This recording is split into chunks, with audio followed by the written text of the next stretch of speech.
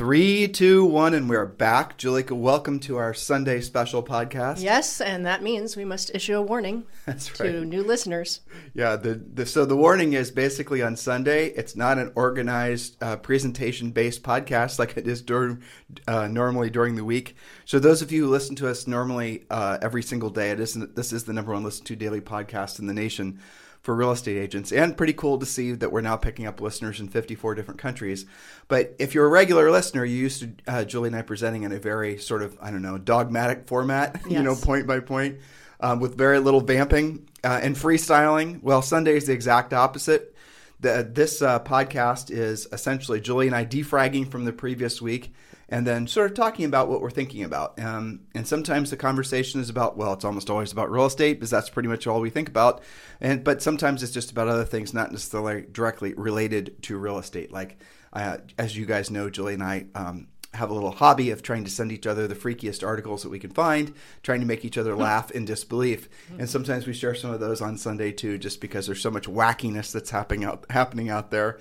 So Julie, welcome to the show. Yes, thank you. And this time we're doing it inside because we have a very rainy day on hand here in Puerto Rico with thunderstorms on the way. But, it's a nice break too. So what we were talking about prior to me hitting the record button here was that we need to write, and this time of year is when all the prediction articles start to come out, right? Fourth quarter. So Julie and I were writing down, sort of doing a little brainstorm session as to what we thought would be the topics du jour for all of the normal 2021 real estate predictions. And as I say that, I'm thinking about actually some more that I just had pop in my mind that I'm going to write down. But really, when you're looking forward, it's kind of interesting because it kind of gets you to gut check yourself. And one of the premises that we like to make when we're thinking about our business or life in general, because it's very easy to get stuck in your own thinking, right? To think that what you're thinking is the only way to think, and then you're just going to find other people and other thoughts to reinforce it, and your confirmation bias all the while the world's going in a different direction. So one of the things that Julie and I do is we always start every sort of conversation like the one we just had when we were writing up these ideas for what will probably happen next year, is we start out with the premise that everything we think is wrong. I know that's a little dramatic and it's a little, obviously not true. But if you start out with that idea that everything you think is wrong, every assumption you make is wrong, everything you think is going to stay the same isn't going to stay the same, then it opens your mind up to sort of fill that vacuum of thought. And that's how you can start having creative thoughts that normally you wouldn't have because you were trying to keep yourself sort of myopically focused on how you're currently thinking. Does that make sense, Julie? It does, and I think that 2020 has kind of created some combat training for thinking out of the box and believing that maybe what you thought isn't actually the case and that anything goes. Right. And so I'll tell you, I'm going to start out, and again, we just wrote down these random thoughts, but I think most of you guys will relate. I'm going to start out by making this point, and if you're not a regular listener, you really should be. Obviously, you've discovered this podcast, but go and we have 3,000 past podcasts. We're on iTunes, Audible, we're on Stitcher, we're on Spotify, we're just everywhere. So when you're thinking about what's going to happen in the future, you always have to basically take account where you are today, and then assume for the most part the behavioral patterns will continue. And for the sake of today's show, you have to assume that essentially the trends that we're experiencing will continue too. It's sort of like when someone comes and, we're real estate coaches and business coaches, and people ask us, well, how do you predict or how do you know if someone's going to be successful in doing anything in life really, but business specifically? Well, one of the first things we always look for is past successes, because if you really want to know whether someone's going to be successful or not, you look to see if they were successful in the past and at what level and having done what.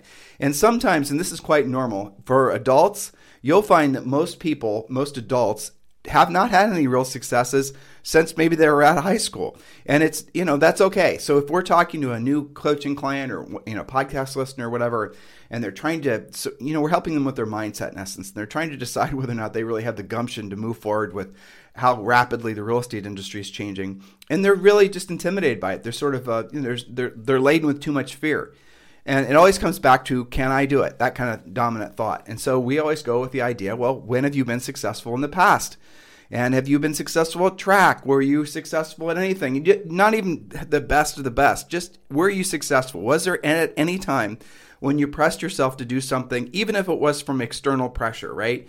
As a coach, it was whatever, it doesn't matter. When have you succeeded above the norm? When did you actually kind of break out of your own sort of paradigm of normalcy?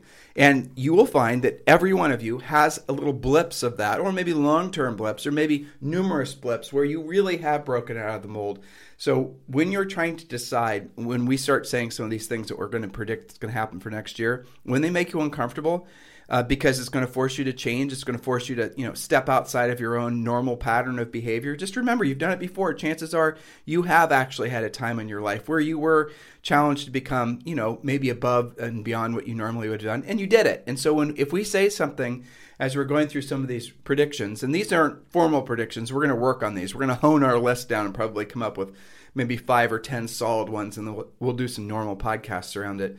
This is us just brainstorming. But if we say something that makes you uncomfortable, I would strongly suggest you remember that thing and you don't just let it go. You don't just cast it aside as fast as possible. When you're blessed enough to come across something that makes you uncomfortable in any way, that's a good opportunity for you to really gut check yourself. Remember, I started out with the premise that everything we think is wrong, everything we're doing is wrong, right? And again, I'm trying to look for things, and Julie and I are trying to look for things that cause us to sort of rattle in our own, realm, so that we then will welcome in new thoughts and we can evolve faster.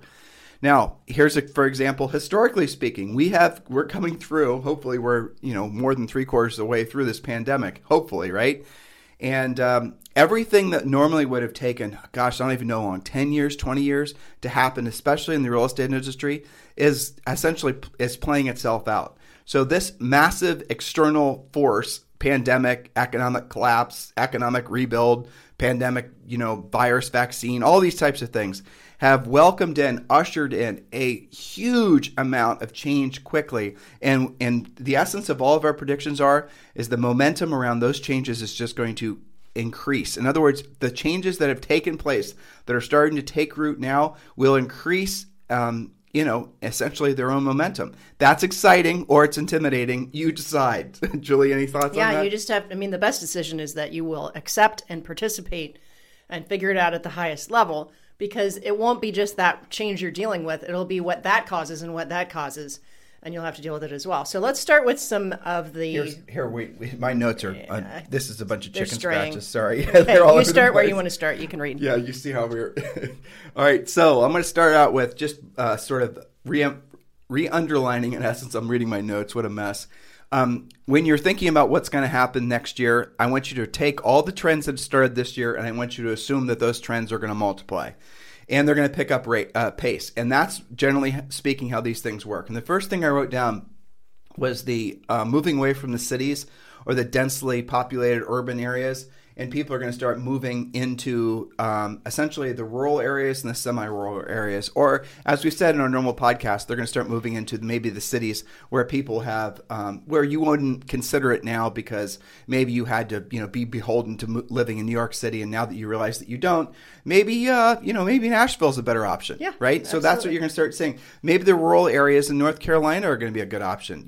Once 5G, so there's the first prediction, is the trends to move away from these densely populated urban areas are going to increase. Now, we'll tell you all the reasons why they're going to increase, and you guys got to be careful how you react to this because you're going to think we're being political, but we're not. So, obviously I think the real igniter for all of this was the coronavirus, but it's followed then by how the cities reacted, how the government reacted. Now we're going to see, and what's going to cause this momentum to increase and, essentially help more people to justify moving away from these areas, are the costs of living in those cities are going to go through the roof. Because of the economic damage from the coronavirus shutdowns, especially in these densely populated city centers, you're going to see every kind of tax you can possibly imagine, and then some that you haven't even thought of yet. Yeah. So add to that a little bit of social unrest, and maybe the tipping point hits. And, I was looking at a map of where all the cases are, and it's so obvious when you look at one of those coloration maps. It's all around dense urban environments, of course. So it's not just one factor. And, no. If you were somebody that was kind of getting sick of that anyway, There's so many reasons that you're going to move. So, and then you add low interest rates to that and 5G and you're set. Well, exactly. Well, okay, now you're going ahead one step ahead, but it really is important to notice how your own city, you might want to put that mic a little higher. Cool. You might want to notice in your own city, in your own state, the conversations that are starting to bubble up about raising property taxes. And that's even happening in areas like Texas, around Dallas. You're going to see that these cities are going to have to figure out how to make up for lost revenue. Make up for, like a lot of these cities and states originally were shutting down with the belief that they would be bailed out by the federal government and that the lost revenue they had from shutting down would somehow basically get a check in the mail. Well, it doesn't seem like that's going to happen. So they're going to have to raise property taxes, and they're going to think of all other kinds of forms of taxes that they're going to, everything you can possibly imagine, they're going to tax in every possible ways. And like I said, ways you haven't imagined. So if you're living in a city, even if you've got a good income and you're seeing, in a lot of cases in these densely populated areas, the property values are decreasing because so many people are moving out. I'm not over dramatizing, guys. This is just a statistical fact, what I'm telling you. And be careful though, because if you live in Manhattan, there might be still, I'm sure there are still areas in Manhattan, for example, that are incredibly desirable. All the while there's 13,000 vacant apartments, or condos. So you got to get a good deal if that's what you want to do. Exactly. And, maybe you do want to stay and you just want to, change where you're living, get a better interest rate, maybe more space than you had before, and change your neighborhood. Well, and now Julie touched on the next thing. The reason, and this is an interesting technological, so we have essentially the genesis of the idea. The people now have the justification to move, but now it's going to make it very viable for them to move without having to worry about giving up their high-paid job on Wall Street just to become a farmer in the middle of nowhere, right? They're not just going to become a chicken farmer in Omaha. Right. What they're going to do now is they're going to be able to work their same jobs at the same, differently. I was going to say the same level, but I wouldn't imagine it's going to be exactly the same. Nothing replaces in person. But you're going to see 5G start to basically take hold. And Julie and I were talking about on a Sunday podcast a few Sundays ago how Elon Musk has partnered with the satellite company, and they're essentially putting a net over essentially low orbit satellites that will, I don't know if it's to enhance 5G or to replace 5G, but the essence of it is there's going to be even more ways to use mobile and not be tethered to essentially a cable or tethered to a specific geographic area to work. So if you can wake up in the morning and you can get your work done and you can, video conference on your phone, and you can essentially, I think 95% of the same experience of having been in an office, if that becomes a new reality, then you're going to see forever, and Julie and I think this is what's going to happen, those rural areas and semi-rural areas, and maybe even the cities that would have been like Columbus, Ohio, that are desirable places to live, but certainly not where, top 10 cities to live as far as having a high-paid job. You're going to see all these places in the country, even globally, start to become more desirable. And that's the thing that I think all of us are underestimating. People's wanderlust, people wanting to, it's like after the Great Recession, there was this, what is it called, Julie? Frugality fatigue? Yeah, frugality fatigue. Yeah, and that's taking hold now, but it's taking hold in a different way. I think you're going to have frugality fatigue. It's like quarantine fatigue, too, I think. Exactly. And, there's another factor that we didn't mention yet with the whole 5G thing and people, moving around. I think this will be looked at as sort of a great population migration. Yeah. And that is the fact that normally you wouldn't move because your kids are in school and they've been in the same school for, however many grades. Well, you can either stay associated with that school with their virtual stuff and live wherever you feel like, or you can do homeschool with virtual and not have to worry about if you have an internet connection because you're living rural or semi-rural. So you add that all together, and really that is a whole collection of objection handling. Why wouldn't you move? Well, you don't have any of those reasons anymore. Well, and so now expand this type of thinking. This is what Julie and I have been paying attention to. So we live down here in Puerto Rico, and there's a lot of reasons to live down here in Puerto Rico. But the biggest reason to live down here in Puerto Rico is because it's a wonderful, beautiful place to live. So many people wouldn't have chosen to live down here because of the fact that there are definitely costs to living down here, both real and not real, because you're living on an island in basically the middle of nowhere. So we live down here. We love living down here. We love our newfound state or what Territory. Is this? Territory. Island. It's basically community. It's basically a country in essence. Yeah, it operates as if it's a country, but yes. We're living amongst a lot of other entrepreneurs who had always dreamed that once they reached a certain point in life that they would live down in the Caribbean someplace on the coast. But I think what you're going to see, because people are going to have more flexibility of where they're going to work, the coastal areas on planet Earth are going to start being populated by younger people and families. Like for example, Zoe, our daughter, Julie's finally, it took her a while, is open to basically having Zoe be homeschooled. Well, that increases, think about what the doors that opens, that we don't have to be beholden to living in a geographic area for, 6 or 7 months of the year or whatever. Seems like 100, but yes. Exactly. Yeah. With the back and so forth. she can do her work on the computer, and so can you. And I see Zoe. She's only in first grade, but you see her get her work. Normally, what she would have been in school for 6 hours or whatever, she could sit down in front of her notebook with the occasional prodding from her lovely mother, and she can get her work done usually in 2 or 3 hours. Well, that makes sense. There's a lot of institutionalized babysitting. That's what school had become, so people could go to work, I suppose, and all the rest of it. And now that paradigm is going to be broken. So kids are able to get their school work done in half the time. Doesn't it make sense that all of us humans are going to be able to get our work done in half the time? How much time were we wasting? How much life were we wasting? Going to work, just the getting ready to go to work, the commute, the cost of it. The work theater when you're there. Exactly. The work, the politics, all of the Mickey Mouse that goes with being in a physical location with other humans, right, for a long period of time. How much time is wasted? There's been so many research studies that have been done on this, but the punchline is I think all of us know that we could be a hell of a lot more efficient with our days if essentially we were looking forward to having maybe half the day to do what the hell you want. You know what? Tim Ferriss should come out with the post-pandemic 4-hour work week. I bet that would be hot right now. 22-second work week. 22-second work week. Right. I'm done. I'm out. Yeah, exactly. So what else? Predictions. All right. So that I think is our first prediction. Okay. Now some more meat and potato ones. You can ramp on these, I think. Yeah, and I think most of you guys are clear on this, but in case you're living in fear of the rates going up again, all indications are that they're going to keep them low. And Yep. I've heard, and I think you've read as well, that maybe even for a couple of years, super Five. low. Some of our coaching clients are reporting less than 2%. I think know. one of What? them, 1.85%, I you heard kidding last me? week. That might have been a 15-year, but still, I mean, that's ridiculous. And so related to that, mortgage news, the mortgage guys are predicting that there's a big shift to 90% LTV. That's different. We're seeing actually fewer cash offers because you can get money cheap. Oh, 10% down. 10% down. That's Okay, right. now what does that do? That means the lenders also are being a little bit more strict on their requirements. So they'll do it, but they're being, a little more scrutinizing. So that's a trend. Well, so Yeah. hover there. I didn't write this one down, but Yep. so there's every reason to believe, and Julie and I this is something that we have this sort of obsessive interest in, I think, is trying to figure out whether there's going to be inflation or deflation. Back when the pandemic started in March, Julie and I were not sure. And we'd certainly lived through the massive amount of deflation when values dropped, right? And not just on real estate, but on everything. Values just plummeted on virtually everything. Everyone went to cash on most assets. Everyone was just selling out, trying to raise cash. And so real estate and everything that was a store of wealth was essentially, dropped by 30, in some cases 50%. Let's just focus on real estate because it's something all of you guys can relate to. Well, we were predicting, as many were, that there would be some level of depreciation followed by some level of depreciation. So the housing values dropped in 07, 08, 09. Well, then they started to recover in 09. And then when the markets crash and then they correct, they always follow, well, at least they usually follow the same pattern.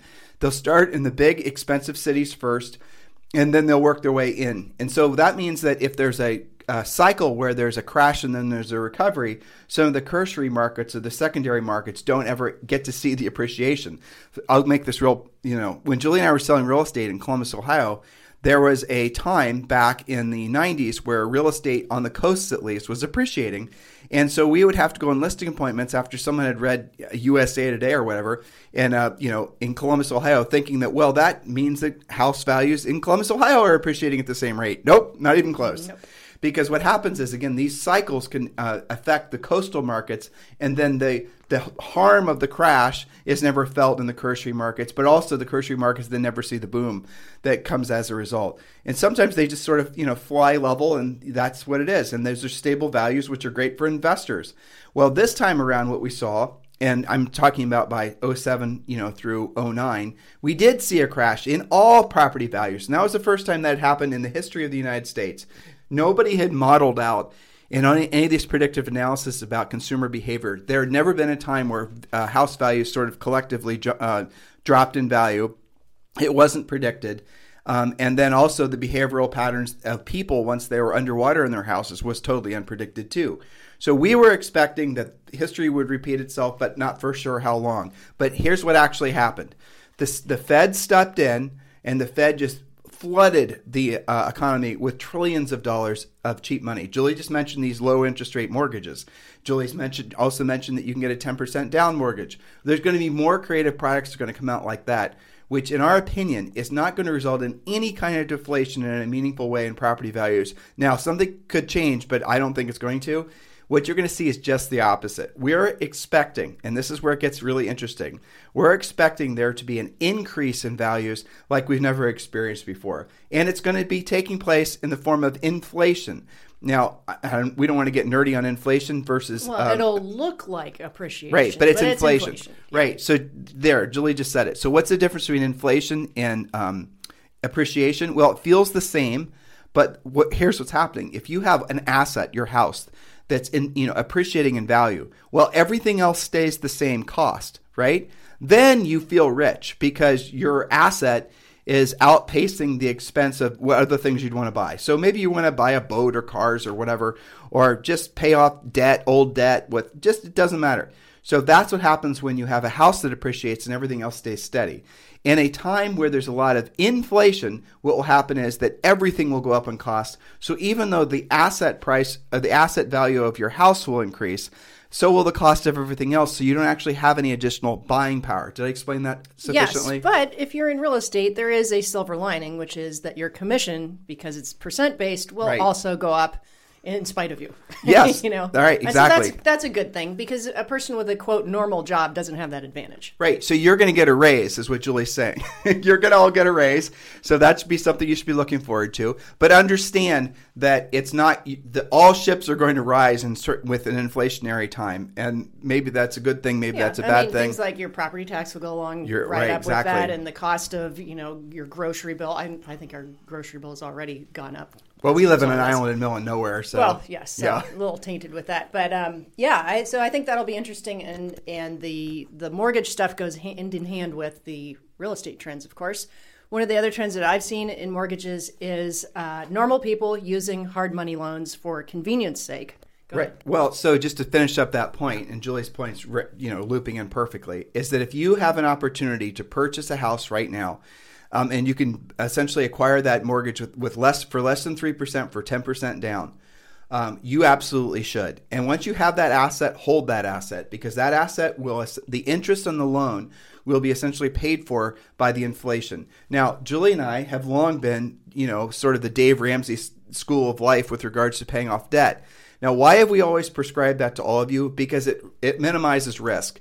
Because we've seen too many agents for too long essentially live on too much borrowed money and then essentially not be prepared when the market shifts and then they're stuck. Then they're over-leveraged and they're stuck with too much debt. We've seen that through 3 major market corrections. And from a coaching perspective, even though we understand how you can use leverage, the fact is that it's difficult to get it right. It's gambling, basically. So we've always leaned towards being super conservative. That way, when the market shifts, you guys would be in good shape. And by the way, we're also still suggesting right now that you should keep your powder dry, which is another way of saying you should definitely have an overabundance of cash just to prepare yourself for market shifts and market gyrations. Because even though there is going to be and will be some in some asset classes, there are going to be some buying opportunities. There will be some ways that you could put your money to work and that essentially have the inflation of whatever asset it is that you're going to buy benefit you in more ways than it normally would have. So in a market like this, if you can buy a house with a long-term,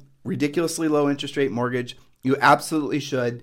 And don't pay it off and have a mortgage on it and have that mortgage basically be paid for by the inflation or if you want to use the word appreciation of the asset. So and you can kind of still work that, right? You don't have to pay all cash, but what you might consider doing, especially on investment properties or second homes or things of that nature where you are financing it, go for a 15-year loan. Pretend you just paid the other 15 off. Because the interest rate on a 15-year is even lower. I know. But I wonder, though, if for most people listening, because we have to remember we're podcasting to tens of thousands of people. Sure. If I were coaching somebody, I would tell them to do another 30-year and pay it as if it were voluntarily and pay it as if it were a 15-year. That's true. Because when you make extra payments, you pay it towards the principal. But then you want the 30-year so that basically, if you have a tight cash flow month, the payment doesn't hurt you. So, bottom line, gives you more control. Right. Bottom line here is definitely you're in the right place at the right time. strategically lever up if you're given the opportunity to. Remember what Julie is saying. The counterbalance to this is there are going to be tighter mortgage restrictions. It is going to be harder to get a loan. And I'll tell you, this is the other thing, again, we didn't write this down, is that now more than in the previous housing correction, the government absolutely has already said we're going to step in and we're going to make it so as few people experience housing hardship as possible. Now, there are another number of articles like DS Servicing, Default Servicing News. They come out, obviously, they're in the default servicing industry, and so their subscribers look forward to foreclosures and short sales and the rest of it. That's where they make their money. And Julie and I are friends with a lot of these guys from back in the 07, 08, that cycle, and we are paying attention to see what they're doing. And we talk to them, but what we really do is I have Google Alerts set up to see if they're trying to hire up people, right? That's where I'm paying attention. If I see some big, default servicing company starting to add staff and they're looking for just staff in a whole bunch of different types of positions, well, that tells me that they know something's about to happen, right? They know that there's going to be an increase in, defaults and foreclosures. And so they're not, and I'm not seeing any indication of that. And if we were to, we would tell all of you guys. Well, in fact, what they're hiring is people to do a whole lot of refinances and new loans. So that tells you, follow that. And of course, this all spells one thing: continued lack of inventory. Right. And this means you guys have to be extra frosty on new construction, on talking to your own database, who's moving next. You have to find it. And I have these conversations with coaching clients often. And these are the agents who absolutely are, yes, building their listing inventory chops. They're becoming a powerful listing agent, but on the way, they're buyer dependent. Now, in a balanced market, that's okay. You can go to buyers, and usually there's one house for every buyer. But when there's not enough inventory going around, you're going to have to be a lot more crafty. So here's a conversation with some of those agents. How many buyers, and for our listeners, how many buyers are you working with, right? And quote, working with, who the only reason that they're not in contract is because you haven't been able to find them something. That means it's on you to be super proactive. So I think that pressure is a continued trend. I do too. So these next points Julie and I wrote down, let's try to encapsulate these, okay? Sure. So here's what I wrote. The next points we wrote down, I'll just read these guys to you, these points to you, and then I'll tell you where my mind's at and Julie's mind's at. So we think, and Julie, this is, I think, encapsulating like 3 or 4 points here. Sure. We do think there's going to essentially be 3 to 5 dominant players in the real estate industry that are going to emerge as the leaders as a result of all this iBuyer. I think the surge in iBuyer interest, which is inevitable. There will be a surge in iBuyer interest from sellers. Even if they don't go the iBuyer route, they're going to be aware of it. And if you're Zillow and you're running ads for iBuyers and you have 10 people that are saying, yes, I'm interested in an offer, and then let's say only 1 or less than 1 says yes to taking a reduced price, that's still 9 seller leads that Zillow then has. Zillow is now a national real estate broker. They just be clear about that. And they're then going to send those leads back to their in-house salaried agents. And that is going to change the nature of how the real estate industry works. And it will. We think, in our humble opinions, that this iBuyer thing that sort of started out as just a concept, which, by the way, has been around forever, right? It's funny, Zillow, have they come out with a single original idea? No, they didn't. So. They just took old real estate ideas from the 80s and the 90s, and they just essentially made them sound revolutionary and tech-based, and that's all they're doing. They're just copying all advertising it more. Exactly. Yeah. Well, so, that's going to happen. And then you're also going to see that's going to happen with Opendoor. Opendoor is, we're predicting, and if you listen to our podcast that we did in the past 2 weeks on Zillow and whatnot, you'll hear our other predictions with regards to that. But to summarize, Opendoor, in essence, is going to have what appears to be an unlimited amount of money to then also start gobbling up market share. And we think that Opendoor will do some sort of acquisition and get themselves also a 50-state brokerage. And you're going to see this sort of trend continue. There does not seem to be any other dominant players that are operating on this level with the exception of eXp Realty. So in our opinion, there could be other players that we're not taking into consideration, but in our opinion, you're going to see eXp Realty, Zillow, and Opendoor all become the dominant, essentially, technology companies in real estate. The Opendoor is valued at $5 billion. Zillow is valued at $20 billion, close to it.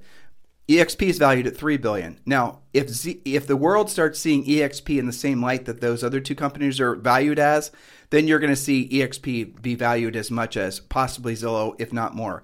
These are all predictions, right? Don't hold us to it. These aren't just our predictions. There is an article I think Brad Inman came out with saying that, that's basically it. Right. That EXP is on the rise in the same sense as the tech company. And if it starts being seen more like that, then, the sky's the limit. Spencer Rascoff, the former CEO of Zillow, actually said something similar. Everyone's basically acknowledging that EXP a real player. Is a real player. And in our opinion, what you're going to see is you're going to see those three be the most dominant players. I said 3 to 5 because I'm not, there might be a couple others that I'm not aware of that might be getting their acts together. But these are the ones that are already in the marketplace, that are already, publicly traded in essence, and already have the impetus and the leadership to really carry something through. That's what's exciting. So you have to think from an agent's perspective, if you're going to make a strategic decision now in fourth quarter of 2020, anticipating that there is going to be a real difference in the manner in which sellers expect to interact with you going forward, you better align with one of those companies. So you better decide to work for one of those companies as a salaried employee, which I have no idea why you'd want to do that, or you better move quickly to become an EXP agent. But here's the thing with EXP, you can get all the benefit that you otherwise would with the other companies without having to be a salaried employee. You can have your independence because, Zillow Homes had said, you're going to be an employee. That's it. There's no moonlighting. There's no doing anything else. You're just going to work. You're an employee. Yeah. So why would you do that? Because you want a lot of listing leads. Well, EXP has that same advantage. If you move this around, it's going to sound like you're moving around. Sorry. Yeah, that's okay. Yeah. Julie's talking with her hand while holding the mic. It's actually kind of funny to watch. Stop. Yeah, it's you. Moving. It's not the mic. I know.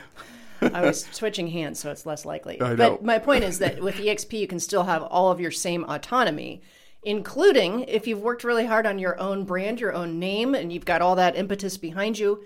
If you went to the other two, you're going to have to give all that up. If you stick with EXP, you get the express offer widget, which competes with the instant offer. And so you get all that benefit. Well, so what Julie's describing is that you as an agent are essentially, you have an iBuyer tool that EXP has created for you. So you can go into listing appointments. You can essentially have the same market power as a Zillow or any of these other iBuyers because you have EXP's iBuyer in your back pocket. What are you going to do otherwise? You're going to go on listing appointments, and after the seller's already basically caught in the ecosystem of Zillow and Opendoor from having asked for iBuyer offers, which is what the behavior will be. Yep. You're going to walk in there and tell them that the iBuyers are terrible. All the while, these iBuyers are spending billions and billions of dollars to build an incredible consumer brand. You think you're going to be able to compete? Well, see, that's missing the point too, because the average agent's brain is saying, "Well, what seller would take that, especially in a hot seller's offer, hot seller's market?"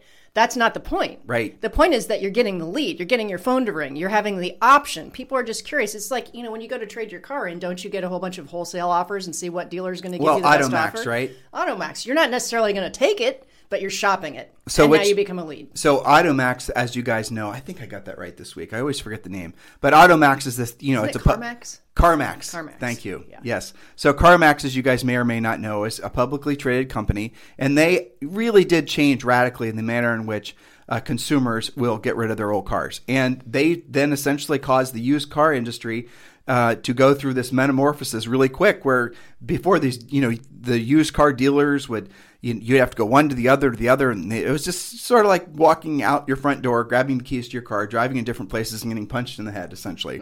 And you never knew whether you're getting a fair offer or not. Well, you can take your car to CarMax, and they'll give you one offer, take it or leave it, and they'll put it in writing, and depending on your market, they actually might better another written offer. That's really kind of the thing that you're going to start seeing happen with these iBuyers. And the reason that a lot of agents are underestimating it, and frankly, a lot of brokerages other than EXP are underestimating it, is because what that will create in the marketplace is a change in consumer expectations of what a broker does. And again, I'm going to emphasize this because it's incredibly important. Julie brought up a really valid point with regards to the way that leads will be generated on the listing side. Just don't forget that. And if you're not essentially following the footsteps of these market trends, chances are you're going to be ran over. Here in the United States, there's lots of flat squirrels that didn't move fast enough. Here in Puerto Rico, there's lots of flat iguanas. Mongooses. Iguanas that didn't move fast enough. So when you're in the position right now where you're trying to think about how to position yourself, you got to imagine you're going to be sitting in front of a seller. And the seller is going to essentially have maybe they're interviewing your normal competitors, but what they're really going to be doing is they're going to be comparing you to these tech-laden companies. And if you're not working with a company that has all the tools that the perceived tools that Zillow and Opendoor and whatnot will be offering, you're not going to win. What are you going to do? And here's what will really shock you, most of you. You're going to say, I'm centers of influence and past clients. My centers of influence and past clients will always list with me because, and you fill in the blank of all these amiable sort of emotional reasons. Well, no, that's not true. Your centers of influence and past clients will also be comparing you to Zillow and Opendoor. So you're going to go on and you're going to go on a listing appointment. And you're going to say, I can get you this, and this is what you have to do. Prepare the house, clean the house, this, that, and the other thing. A lot of work. And you then don't necessarily control the move-out date. You don't control really anything. It's just the traditional sales process. That's going to be what you are going to have to offer to your consumers, your prospective sellers, if you don't have an iBuyer on your side. Versus, and look, you're going to, the house is listed for $300. You're going to be able to write them a check for or they're going to get a check for what? $285, somewhere in there, depending on the market after normal jib jab. Now they call out an iBuyer, and the iBuyer, their offer is definitely less. It's going to be, but it's not that much less. So the seller is then going to have an option of selling their house to an iBuyer, choosing their move-out date, not having to do any home preparation, not having to do really any work whatsoever to the property at all. Don't even have to clean it up. Nothing. The slightly less net is basically a convenience fee. And they're going to basically net, what, $5 or $7 or sometimes $10,000 less? As Julie just said, it's a convenience fee for not having to hassle with it. And that's the biggest, if you think about, if you had to put your house for sale right now, or if Julie and I never, ever have sold any of our personal properties while we live there. We always basically move to our next one and sell it vacant because it's too much of a hassle. If someone were to come around, of course, I don't think we've ever had a hard time selling any of our properties, but if that were to ever have happened and someone were to say, I'll give you $10,000 less or $15,000 less or whatever, and you can just basically be in control of the whole process, I would have definitely had a serious look at that. I think so too. I mean, I know that some of our neighbors in Texas, actually that happened when somebody prospected them out of convenience. I mean, I can think of several. So even if they don't underestimate it, though. Don't underestimate it. That's why, to use the car analogy, if you take your car and you're going to take a little bit less, but it's done today, over with. Right. That's pretty tempting. And, people have speculated what the impact, we've been listening to some other podcasts and things and studying this. What might the impact be of that? Well, the speed in which people move, the frequency in which people move, if they can do it conveniently. And I think, how many people right now are not selling because of COVID? They don't want people in their houses, right? But there also is going to be an effect even if the market starts to become even more distressed. If somebody basically, even if they're, let's say in certain markets there will be distressed real estate, it's inevitable, there always is. No matter what's going on, hottest seller's market ever, there's still parts of the country where the market's crap. Well, look, the iBuyers aren't just going to uniformly buy in all price ranges in all markets. But hypothetically, the iBuyers could step in and buy those properties. And then here's the crazy part. This is the type of thinking, this is how you guys have to think, because this is the type of thing that happens when a lot of companies are fighting with each other to try to get market share. They could actually write a check to cover the negative equity in the property. So if there's a property that they want to buy that they can flip, they might actually be able to buy that house, prevent that seller from going into any kind of short sale or any kind of foreclosure process. And that's taking the inventory out of the market way upstream. We're just guessing here. Yeah, but they have the millions to do it with. Billions. The billions to do it with, because the natural thought progression would be this. Okay, that's all well and good in a hot seller's market where the seller's got enough equity that they can take a tiny little convenience hit and be done with it and rationalize it. What happens if the market shifts? Well, these types of companies have enough money to make that seller whole, thus preventing something like a short seller or a foreclosure and taking inventory out of the market, and also perhaps making it so that person is a viable buyer for something else, which also is their goal. Well, but think about this. I mean, that's huge. Stay focused on what we're just talking about, because this is the first time you and I talked about it from this angle. Yeah. This is the Sunday podcast. We work out thoughts. If you're dealing with, let's say the house has a market value of $300, okay? And let's say the person owes $295. Okay. So with selling fees, they're underwater. A bit upside down, yeah. Right. So no, not a bit. If they're listing with their traditional agent, they're paying normal commissions and closing costs and whatnot, that's going to be a minimum of another, $30,000. Right. Either writing a check at closing or making yourself a short seller. So that seller, So that seller is not a little bit underwater. That seller is a lot underwater. And that's assuming no problems with the house or more negotiating. That seller, as you just said, is going to have to write a check for enough to cover the selling fees and all the Mickey Mouse of $30,000, right? Mm-hmm. I just thought of this. So that basically, most agents don't have the skill set to know what the hell to deal with that, because that would be a short sale, and most agents have no idea what a short sale is, let alone how to deal with it. If an iBuyer comes in and offers $295 for the property, now let's assume the market value is more than that, then that saves the person from having to do a short sale. Exactly. Or if they offer them $295 to pay off the loan plus another $5,000 and happy walking fee, they've taken that a graceful exit, whatever term you want to give it, basically giving the seller money. That gives the seller an opportunity to sell this house, not having to go through the whole. That's fascinating. Yes, and so the model does work even in a declining market. That's right. And remember, these companies also predictably will have a mortgage arm and all of these other things. Right. So they might even say finance the deficit and do something like that. Let's say the only reason that you're upside down is because you have a HELOC. Normally, you'd short that HELOC. It would be bad for your credit, yada, yada. Let's say you're underwater by that same $30,000. Well, guess what? Here comes Zillow financing to make that whole for you at a super low interest rate, and now you get out. But scale that too. So if they can basically save people that are, let's call them marginally underwater, from essentially having to go through a short sale or a foreclosure, and thus saving their credit, they can just take that customer and they can put that customer right into another loan and buy another property. Exactly. Kind of like car dealers financing your negative equity into your next car and making you all happy at the end of the day. Exactly. You guys thinking big now? You seeing where we're going with this? So if you're in a traditional real estate brokerage who's basically going to do the traditional things, you explain to me how you compete in a market like that. Help me understand, because you really can't. Yes, you're going to have centers of influence and past clients, but those centers of influence and past clients, they are going to be taking a hard look at all the different options. Now, here's another little, again, we're guessing here, and we're working on our final, maybe top 5 or top 10 predictions for 2021, but this is the sandbox where we're working on ideas. So here's another concept. What would prevent these companies from basically foregoing, Zillow swears they're not going to get into listing resale homes. Yeah, right. Okay. So they generate 10 listing leads from their iBuyer ads and their oversaturation in marketplaces. Assume they're going to spend billions of dollars to compete to become the dominant name in iBuyer. Assume that's what they're going to do. Assume that Opendoor is going to do the same thing. All these things happen. Now, what happens in those particular markets where they're all fighting for the same, obviously, sellers?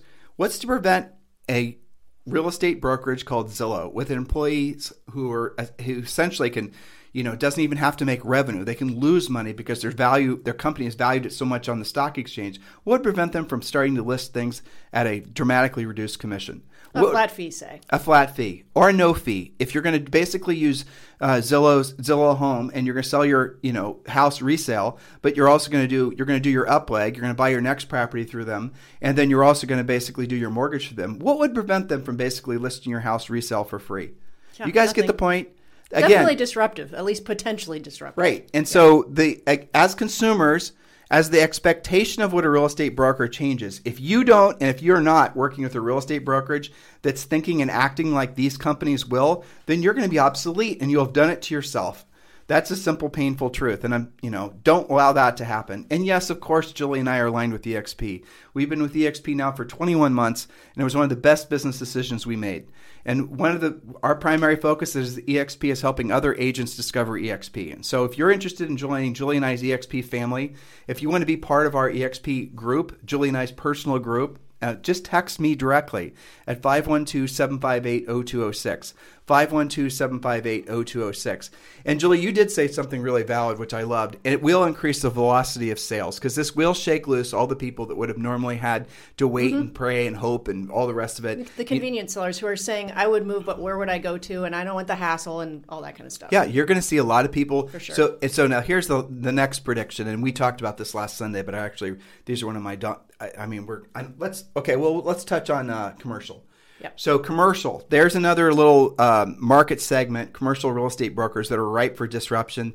Introducing EXP Commercial. Make sure you're paying attention to that, commercial agents. Here, I'll give you the punchline. Basically, you're going to have the same commission structure as the residential EXP agents do, where your cap is $16,000, so you can participate in revenue share, where after you pay your cap, for many of you, it's going to be one transaction. Then you're going to be looking at essentially being 100% commission. So EXP is absolutely going to disrupt the whole commercial industry, and just pay attention to that. Again, if you want to talk to us about that, just text us at 512-758-0206. All right, so Here's the next one. I don't think anyone's saying this, but I really think it's true. I've listened to a bunch of podcasts. I've talked to a bunch of people. You and I have talked about this. I think, and this is the biggest surprise for a lot of people, you're looking at me. You don't know what I'm going to say. You actually do, because we talked about this. Okay. I think there's going to be an increase in the number of agents. Oh, yeah. We're already seeing it in the coaching side of our business, right? An increase. Yeah. An increase, for sure. And because here's why. What these tech companies have been trying to do since the 1990s is to disintermediate agents. It means to remove the middlemen.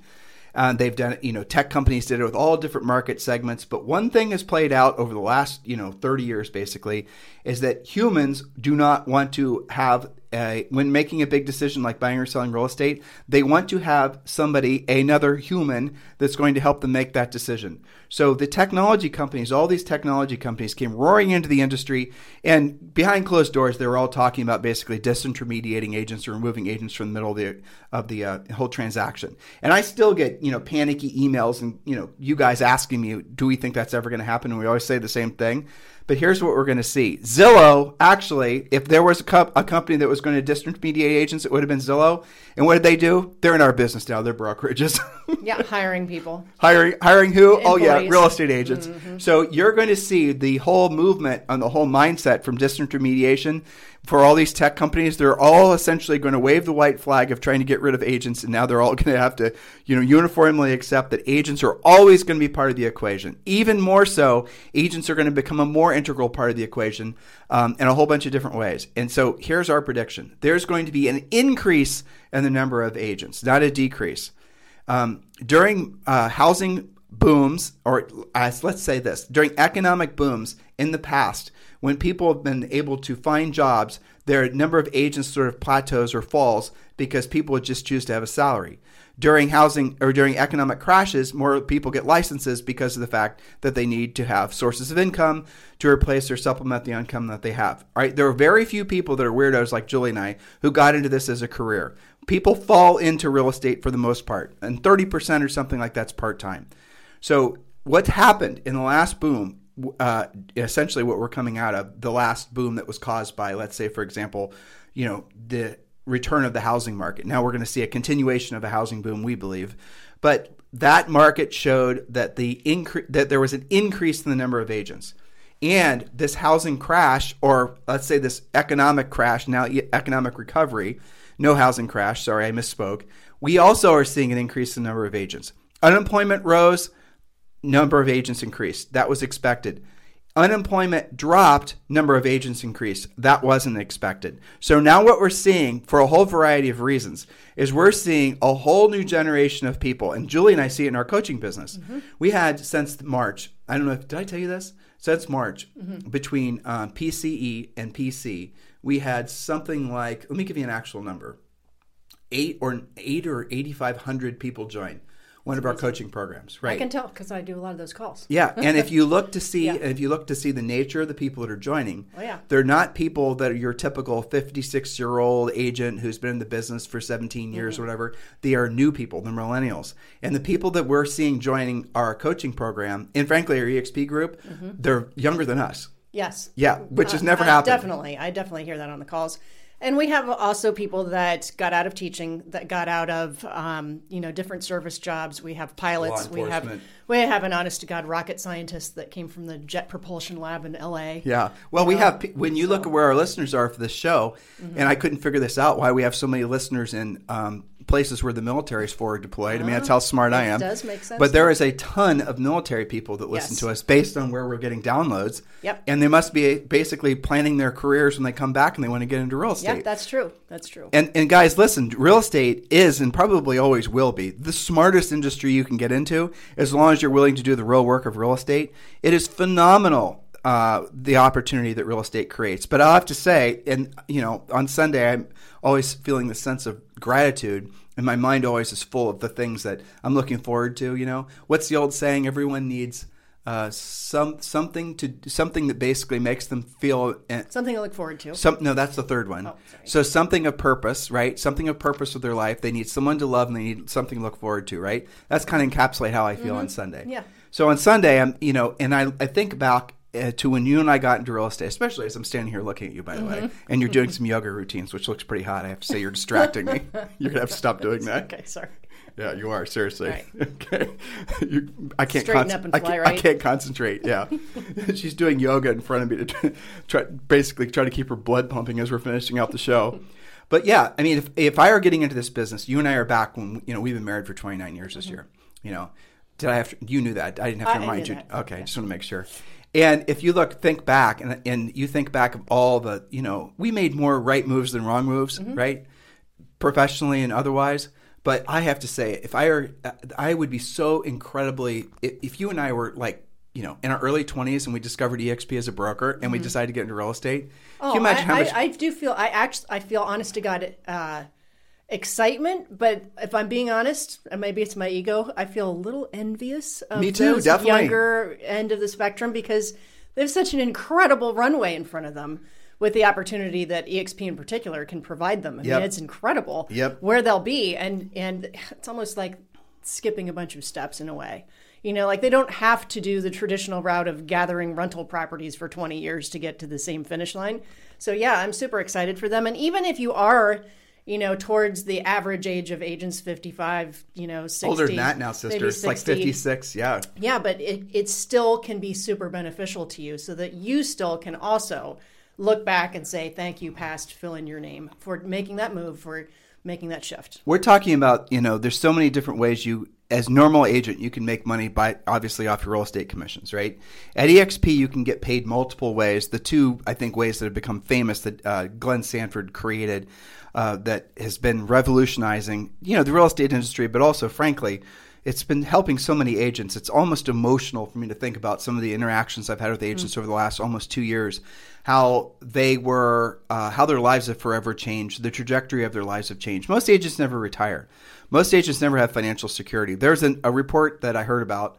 I haven't found this report, but I think it's true, that most of the top producing agents in the country, the agents that everyone thinks of as having the world by its tail as far as success, they only have basically 60 days worth of savings. I know, it's horrible. Yeah, it is horrible. And so even great agents might be good at selling real estate and creating revenue, but they're terrible at building their own wealth. And I think it's so awesome what Glenn Sanford did. He actually says this too, is he built a system that will benefit agents despite their tendencies never to, financially save. But right? that's absolutely honest. And people have studied this for ages, that typically agents don't pay their taxes on time and they never save. Right. And exactly. So this is the cure to that. It is. So look, you guys, many of you know what we're talking about. But if you don't, text the word EXP to 31996. Text the word EXP to 31996, and we'll text you back. It's I think a 9-minute video. It goes over it's a great video that explains all the reasons why EXP has revolutionized the real estate industry. We gave you lots of examples on how you can use EXP's iBuyer program, but to be honest with you, that's not even really the biggest reason why you want to align with EXP. It's a great brokerage. It offers all the best things that the best brokerages offer. There's no doubt. But beyond that, it creates multiple streams of income that frankly will benefit all of you. You can earn stock in the company, equity awards. You can look, guys, you just go through life doing your real estate transactions. You know pretty much where you're going to end up. Whatever you've done in the past 10 years or 20 years, you're probably going to follow that exact pattern. Remember how we started today's podcast? People generally speaking just do what they did before, unless something really, huge comes and change and disrupts that and forces a course correction. And that happens sometimes. I mean, the pandemic probably for a lot of people was that. But if you think in terms of the likelihood of you ever, in the future, when you think about retiring, if you just look at the normal pattern behavior that most people follow, especially in the real estate industry, chances are you're not going to retire financially well off. Chances are you're basically going to be dependent on the government or a family member or both, like something like 95% of all Americans are. Most Americans never, when they reach the retirement age of 67, they have to, scale back. They're living a diminished version of what they did. They're maybe half a breath from living in poverty and they're dependent on the government and a family member. That's shocking, isn't it? But it's true. So if you have an opportunity to align with a company like EXP, where you can create true passive income for yourself by just essentially welcoming other agents to EXP, you absolutely have to look at this because it forever could change your life. And then you become immune to market cycles. You become immune to interest rates and politics. You become actually free from all the usual consternations and stressors that most people just basically endure and they've normalized in their lives. That's what true passive income can do for all of you. So you have to seriously consider it. Just text the word EXP to 31996. text the word EXP to 31996. If you'd like to move forward and join our EXP family, just text Julie and I, or rather text me directly at 512-758-0206. 512-758-0206. Any other interesting... well, I mean, the rule here is don't hide your head in the sand. Don't think things are going to stay the same. If anything has happened in 2020, it's proven nothing can stay the same. And I think that the good thing about all this is all of this innovation and all of the opportunity is there, and that maybe it was pushed there by the housing market and the enthusiasm. I mean, that's the shining part of the economy and of what's going on. So that's okay, but it's not okay to not do anything about it. It is hard to say what you just said, but it is true. During a time when a lot of people were suffering and still are, housing really did, and our industry really has done exceptionally well. Yes. Which, actually, we don't need to vamp on this, but that is another point that we should think about for a prediction. I think the nature of what a home is has changed. Oh, absolutely. Yeah. Absolutely. I'll never forget, I was reading one of my fashion magazines, I guess, and the editor said, I've spent more time in my home office this year than I have in the past 12 years of owning my house.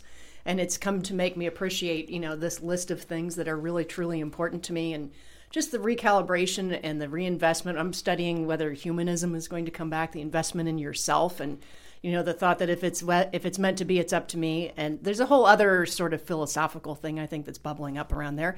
And we'll see, when the year turns, our running joke is we need to see the terms of service and the FAQs. For 2021. For 2021, right. Before we decide to sign up or not. So when 2021 emails you or texts you... I agree. The new updated, TOS, the terms of service for New Year. I know all of us forever have just been checking the box and moving on with life. You want to read that. You want to read it this year because you want to know what you're walking into because who knows, right?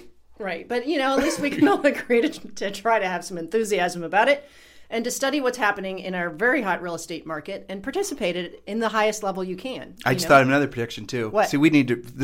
guys, I told you this is our this. sandbox. Well, obviously, there's going to be not just a change in just all the things we've said, but I know of a coaching client who's also part of our EXP family, Chris McGee, who's working with a national builder who is venture funded with an enormous amount of money. I told you about this.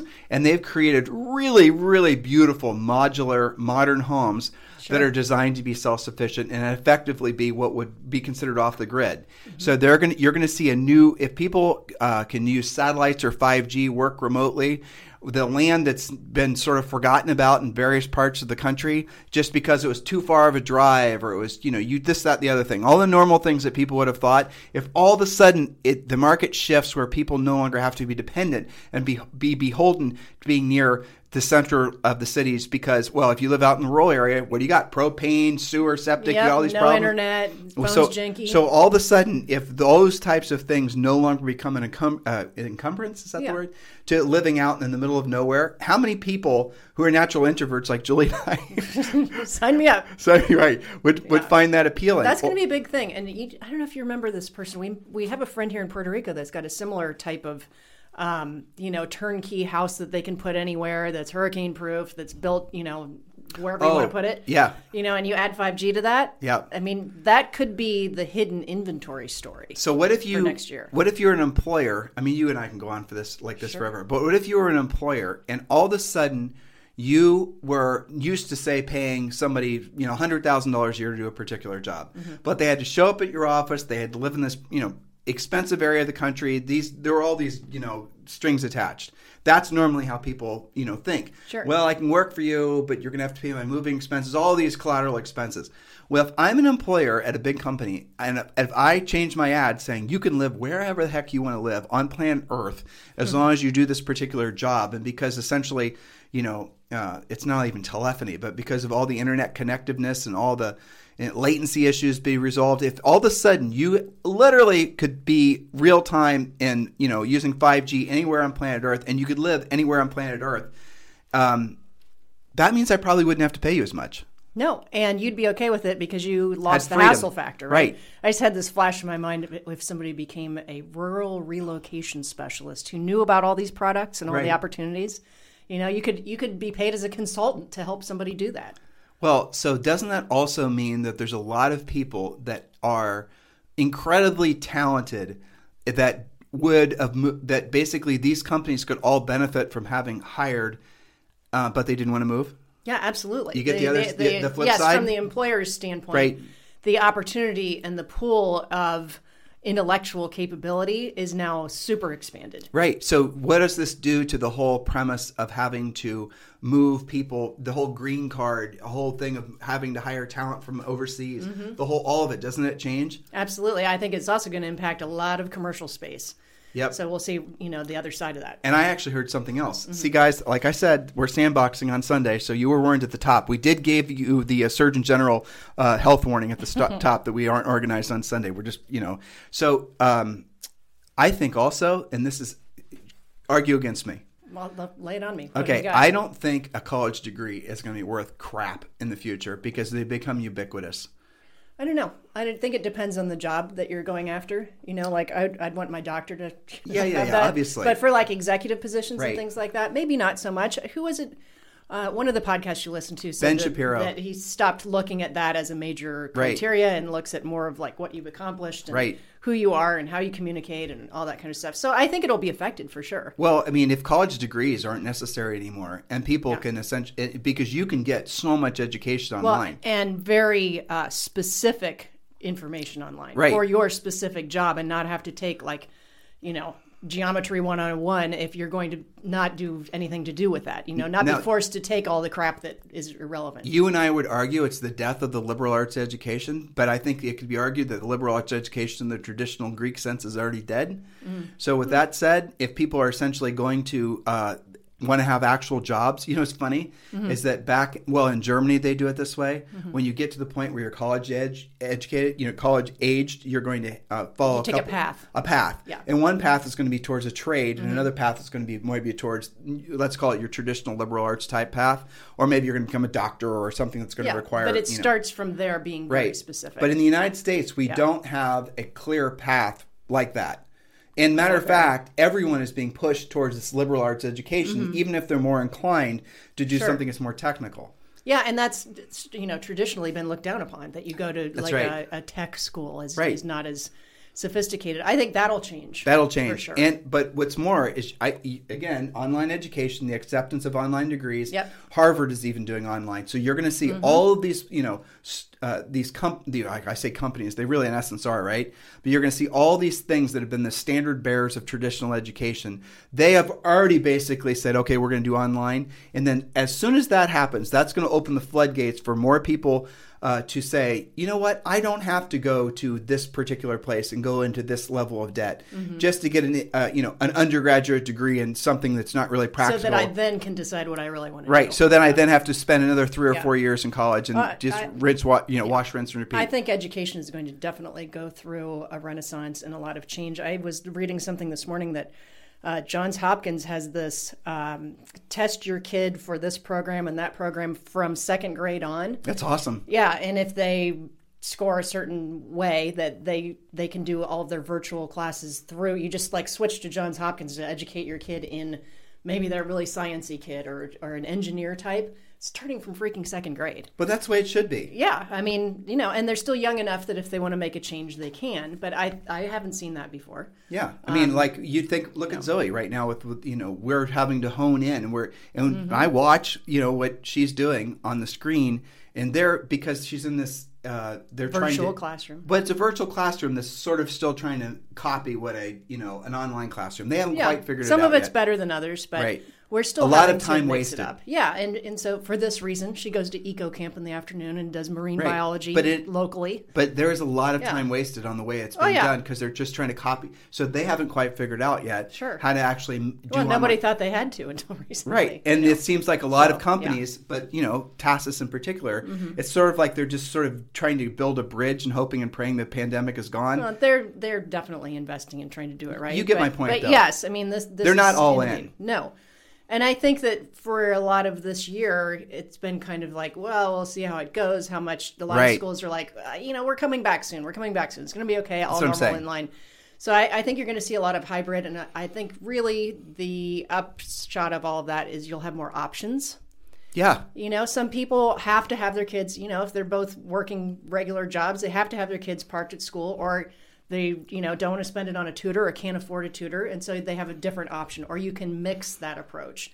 that's going to be very different and much more acceptable. Well, so like reeling it back into the work type of thing. Same kind of thing, just for school. Right. All these big investment companies, everyone's paying attention to what they're doing, right? The biggest companies in the United States, in essence, they're saying you can work remotely. You just have to show up at the office and, be on campus for meetings for like a day a month or a day a quarter. Some kind or something of accountability. Like that. Right. Some kind of just showing up just to make sure you haven't gone completely feral, basically. Right. we see you on Zoom. We wonder what else you're doing. Right, exactly. But these are the types of thoughts that I think all of us need to be having, because then what it does is it forces you to be uncomfortable and question all your, the paradigms that you have, or the limiting beliefs really that you have about what your potential could be. So, is this motivational to all of you? It's motivational for us to think about this, because at the heart of everything we just talked about is an expanding, improving real estate market. It's more opportunity for real estate agents. It's going to definitely require more real estate agents with specific skill sets and a lot of specific tools that if your real estate brokerage doesn't offer those tools, you're going to have problems. This is something to be excited about. This is This time in history, this time in the real estate industry specifically, has to be the most interesting, amazing time ever since humans came out of caves. Yeah, absolutely. Oh, look at Bob. He built a grass hut. Hey, look at the view Bob has. Do you think these guys were called Bob? What would be? No, I don't know. What would a caveman's name be? Did cavemen even have names? I don't know. Bob. We got to GTS that. Anyway. All right, I think this podcast is peaked. Yes. We need to get on because we're failing resort again. We are. So be optimistic, be excited, realize that you are in the right place at the right time, all dependent on whether or not you're going to make the right moves. Don't be like most people where you're just going to wait around for things to play out and think that somehow magically, you're going to figure it all out after everyone else has figured it. At that point, you won't have been an early mover, and you'll will have to play catch up. And most of the market will have already moved on, and then you're going to have made yourself obsolete. So don't be the guy who's still trying to explain to people why they all need to be buying these fancy VHS players when everybody else is streaming right on their iPhones. You guys get the point? Don't be that guy. Don't be that real estate broker who you think that somehow you're going to beat the odds in your little town and your little, your broker, your agents are somehow just going to hold it out. You have a big happy community and family, or you're an agent who's, I'm going to stay at this brokerage just because I have all these relationships. That's great, but you could still have all those relationships. And by the way, you can create financial security for yourself and generations ahead. Or all those relationships can also come with you. Right. That's okay too. Open your mind to the possibilities, guys. Don't be so stuck in the mud with your limiting beliefs about your potential. That's really the takeaway. That's, I think, what my defrag is from this Sunday podcast. Yes, we covered a lot of ground, gave them a lot of things to think about. I think mainly the key here is to be flexible, be versatile. Say, yes, that sounds interesting, instead of, no, I'm going to wait and see how it goes for everybody else. And yes, we will be refining these points as the months pass. And Julie and I are going to break all these random sandboxed ideas down to maybe 10 salient predictions. And those are usually some of our top podcasts and blog posts that we do every year as our predictions. But we will be working on these. If you guys want to suggest any that we didn't think of, or any angles we didn't think of on any of these things, feel free to text me at 512-758-0206, 512-758-0206. In the meantime, you guys have a fantastic day, and we'll talk with you on the show anytime. Remember, there's over 3,000 past podcasts that are listening to you everywhere, basically. You can't miss one of our podcasts. And thank you for continuing to make this number one listened to daily podcast for real estate agents, at least in the United States. Maybe I think we're starting to feel bold enough to have global ambitions now that we're in 54 different countries. Your homework from today's podcast is, if you've not taken a deep dive into EXP, text the word EXP to 31996, or if you're ready to move forward, just text me directly at 512-758-0206. And your homework from every podcast is obviously to make sure you've purchased and read Harris Rules. We wrote the book for changing markets. The book is ready for you now at Amazon, Barnes & Noble, every other possible place you can ever think of to purchase books. At airports, we've seen it for sale everywhere. Thank you for continuing to make it a bestseller. Thank you for almost the 400 5-star reviews. And guys, listen, if we can never do anything for you, never, ever hesitate to reach out to us. Have a fantastic day. This podcast is a part of the C-Suite Radio Network. For more top business podcasts, visit c-suiteradio.com.